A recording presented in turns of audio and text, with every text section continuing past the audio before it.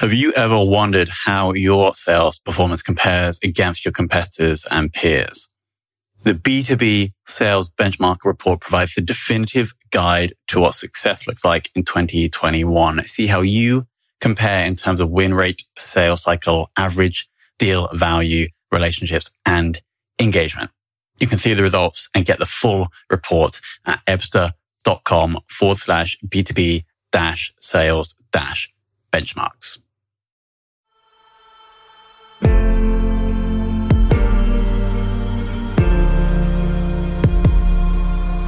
This is Sales Ops Demystified, the #1 most downloaded podcast in sales operations.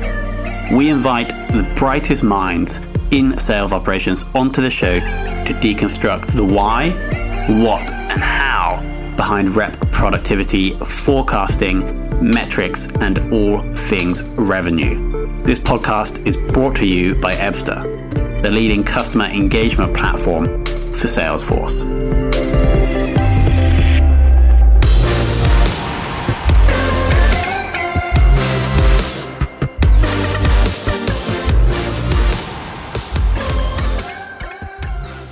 Hello and welcome to another very special episode of the Sales Ops Demystified podcast. And today I'm super excited because we should be tackling the world of sales ops from a slightly different perspective. Let's welcome Chuck Marculia onto the show. Hello. Great to be here. Thank you, Tom, for the invitation to join you today. No worries. Now, Chuck is currently the Senior Director of Revenue Enablement at JobVite. And so what I want to dig into is Chuck's kind of view of what revenue enablement encompasses and how that fits in with the world of RevOps/Sales Ops. And then we'll go through the normal questions, of course. So Chuck, first question, how did you get into the world of ops and enablement? Because I am aware that I think you had a sales background in the past. Yes, I got into sales enablement. So I'm sales enablement. Sales enablement is a little bit different than sales ops. Enablement and ops are like salt and pepper. You know, they're the condiments that go together. We both report to the chief revenue officer traditionally within a organization. Sales ops usually deals more with, the numbers and the policy and the territory, and enablement is more with the how do we do the, train, how do we increase the performance and the efficiency and the effectiveness of the sales team. We sometimes overlap on the tools. Sometimes sales enablement reports to ops. Sometimes ops reports to sales enablement, but we work together as a team in order to improve the overall efficiency and the effectiveness of a sales organization. So I got into sales enablement through the traditional way. I was a seller. I was at ADP. I worked for the little payroll company ADP for 20 years, and I was a seller there, and then went into sales leadership. With a little stint in between being a seller and a sales leader. I worked in sales ops because at that time, sales ops was the umbrella that did sales training, sales metrics, sales, everything under the hood that wasn't sales. I did that for 3 years and realized I was helping salespeople make a lot more money than I was. So I wanted to go into sales leadership, went over into sales leadership. And then after that was talking to one of my leaders, and they said, hey, if you want to go, because I was doing leading sales teams that were non-payroll, and in ADP everything is payroll. And if you want to become a VP in our organization, you have to have some experience building payroll people. So I went into the development side of the organization, the sales enablement side, and found that I absolutely loved it and had an opportunity to do leadership development with them, meaning build sales leaders. And did that for a little while before spinning out and doing some other enablement kind of things with some other pre-IPO organizations. So my track record after being a sales leader has been really on the sales enablement side. Sure. And so if we are going to extend the condiment analogy, sure. If sales enablement is the pepper and sales ops is the salt, both condiments really just want the main dish to taste really good. Does that align? Yep, absolutely. Sales, when you look at sales ops and sales enablement, we exist for one purpose, and that is to make sure that sales is successful. And what we're trying to do is to make sure that the CRO achieves their business objective, whatever it is. So we give sales ops, gives the insight as to what's really happening within the sales organization, the metrics and the measurements and the forecast as to what's happening. And sales enablement is looking on the other side and saying, okay, so how do we accelerate the performance? What are the learnings for the existing salespeople? What is the talents and the skills that we need to bring into the organization in order to achieve those objectives, whether they be short-term or long-term objectives? Awesome. Now let's zoom in to today. Could you share just the high-level view of the current tech stack you're running, just to give context to the audience? Sure. Absolutely. So I've just recently come into JobVite, and JobVite's overall tech stack, of course, is anchored on Salesforce as our main CRM. We use ZoomInfo as a data research engine. Along with that, we use LinkedIn Navigator in order to be able to find, details on information along with ZoomInfo. We use HubSpot as a sequencing tool along with our marketing engine, Gong as a call recording and a deal insight tool along with Deal Hub. So those are our main anchor tools that we're using. Awesome. Sounds like a very solid foundation. The next question is really looking at, well, I assume you actually came into the organization when things were pretty remote. And so I assume you haven't seen kind of the before and after, but it would be good to get your view of how the organization is adapting to selling remotely since you have joined. Yeah, JobVite's sort of an interesting organization. JobVite was about just a little under 18 months ago. K1 Investments came into JobVite and actually bought 4 companies and brought them together under the JobVite banner. And so you had 4 companies from different parts of the United States that were brought under the JobVite banner and then was going through a consolidation. So they were by necessity remote and then undergoing a consolidation into a hub within Indianapolis.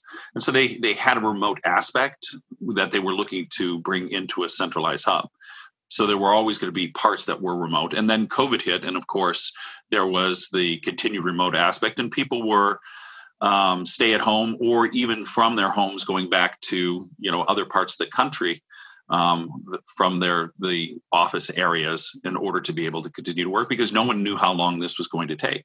So we're seeing all the way across the United States, whether it's JobVite or other organizations, that people are effectively working from home all the way around the country and trying to figure out how do we work in an organization that is now pretty dispersed. And it's all about now communication and connection. How do we take people with these functions where we're used to just sitting in cubes and turning our head and saying, hey, Tom, what are you doing over here? How do you solve this problem? How do I pass this off to you? And now getting connected with that person sharing work. How do we collaborate? How do we think about things? How do we pass and get advice on an instantaneous, almost near instantaneous basis? And so can you share just one thing maybe that you've seen happen or you have suggested happen to help with that collaboration, especially in the sales team? Well, one of the things that we're seeing in the sales team is that, for leaderships, one of the things that our chief revenue officer has done, Joe, we do a daily stand-up. Every morning, first thing is, no matter where we are within the country, we do a daily stand-up. Now, they're on the East Coast, I'm on the Pacific, so that means a 5 a.m. wake-up call for me and getting on the call at 6 a.m. So all the leaders are saying, hey, here's what we're doing and this is what we're coordinating on, which has allowed the leaders to stay in sync as to, here are the hot priorities for the day and here are the challenges and here's the barriers that I'm trying to overcome myself as a leader and what my team is focused in on. And here are the things that I'm going to be checking in, which has allowed the leaders to stay in sync. And I know that they're doing that same thing with their teams. So instead of having longer meetings, we're doing, short stand-ups and cadences of 10, 15 minutes of saying, hey, here's what's going on. Here's what I'm seeing. Here's what my blockers are. And here's what I'm going to be coordinating. Yeah, that makes total sense. Not having these long, extended Zoom meetings in the afternoon. Just if I get this clear in my head, the structure. So there's the chief revenue officer who you're reporting into, and then there's a lead on the sales ops side who also reports into the CRO. In our case, this head of sales ops or the head of revenue ops actually reports into the head of operations, which is a little unique in SaaS. So I report as sales enablement, revenue enablement into the CRO for new sales, and the head of revenue operations reports into the head of overall ops. Got it. Interesting. Sort of parallel in this organization, which I haven't seen in a lot of organization, but it works.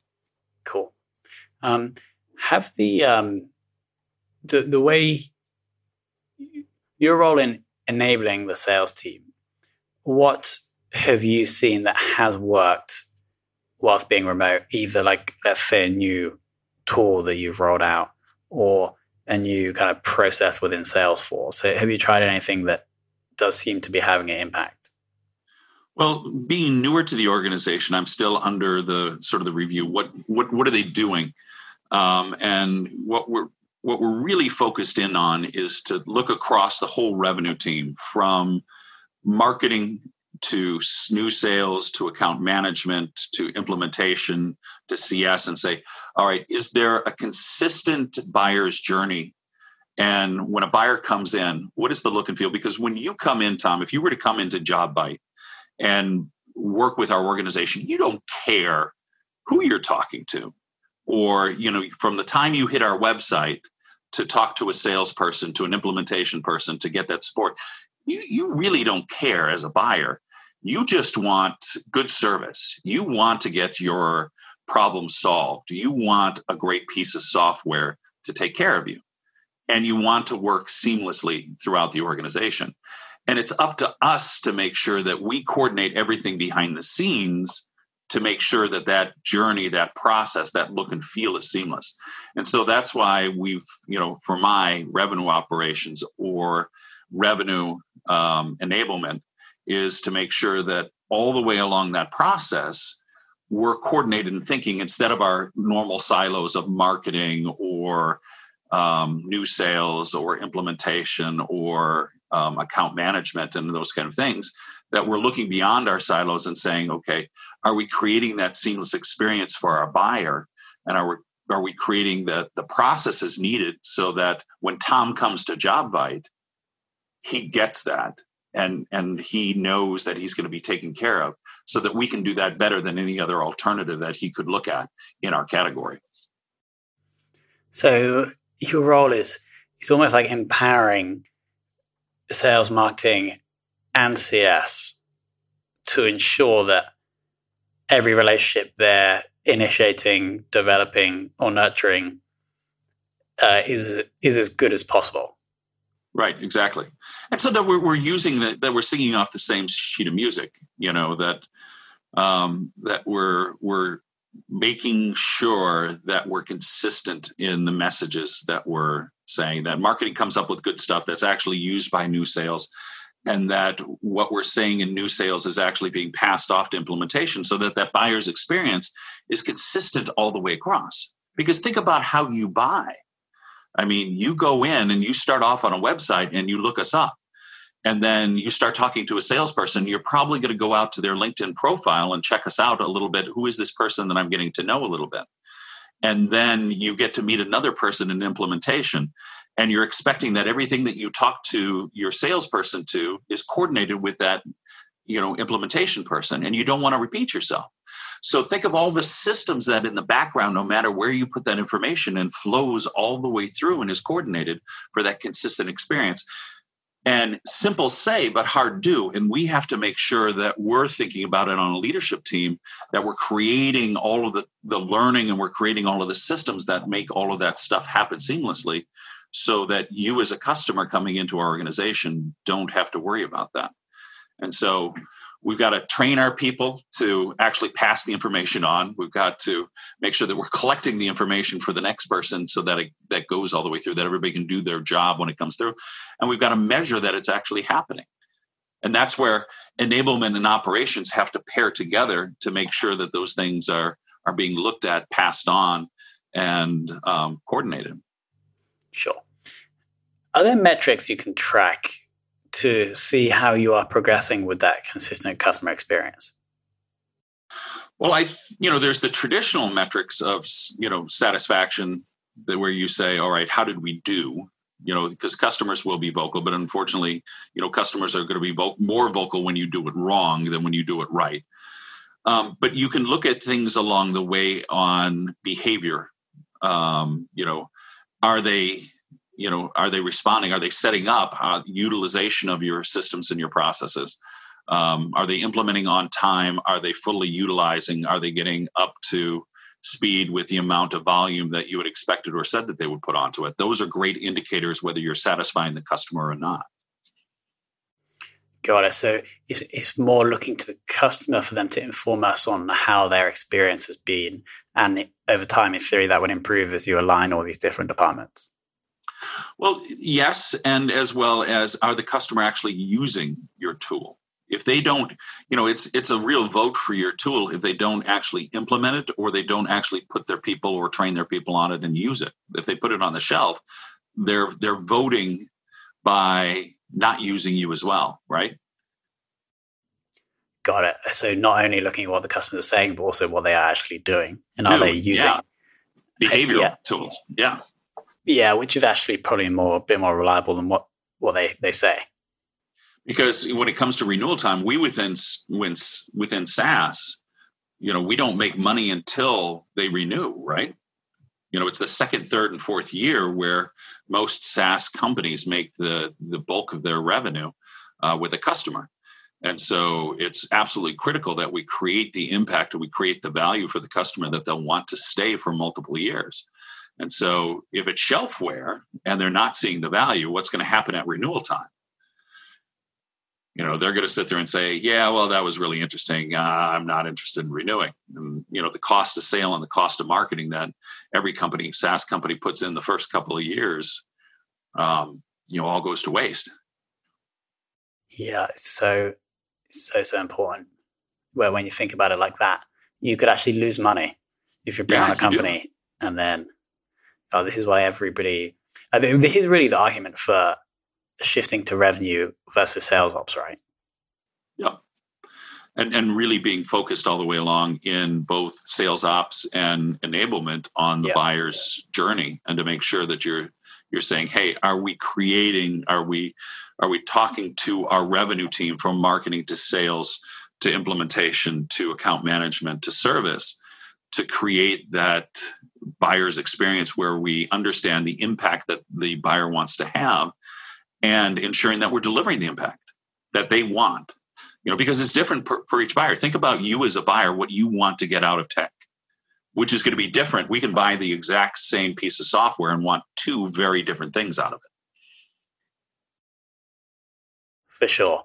I think this is if any sales ops or sales enablement person listening, I think this is a really crucial thing to look at within the organization, aligning those three, multiple different teams if you include implementation and account management. Awesome.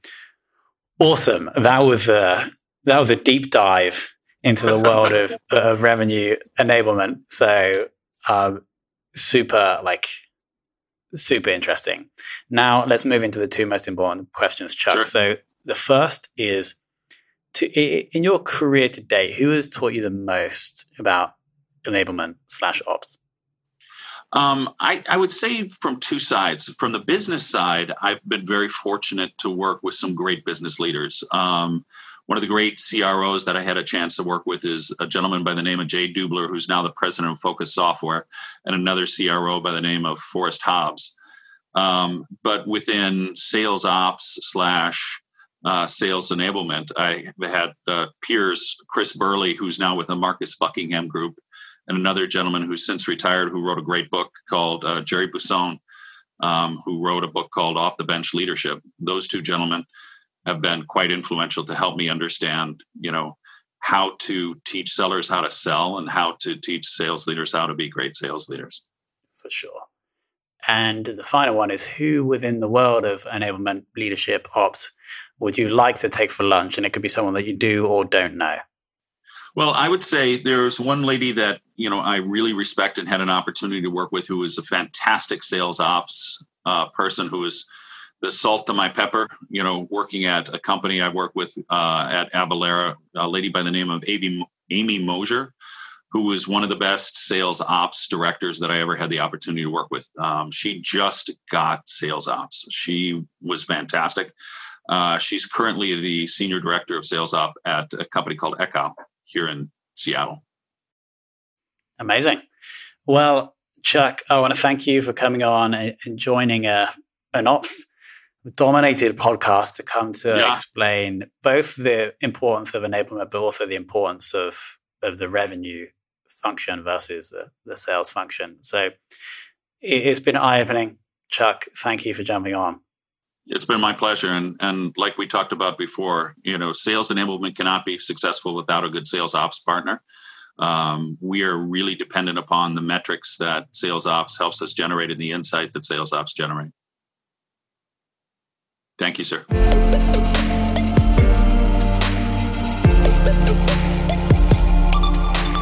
Thank you for listening to this episode of the Sales Ops Demystified podcast. If you are listening on a podcast listening application, then please subscribe, rate, and review.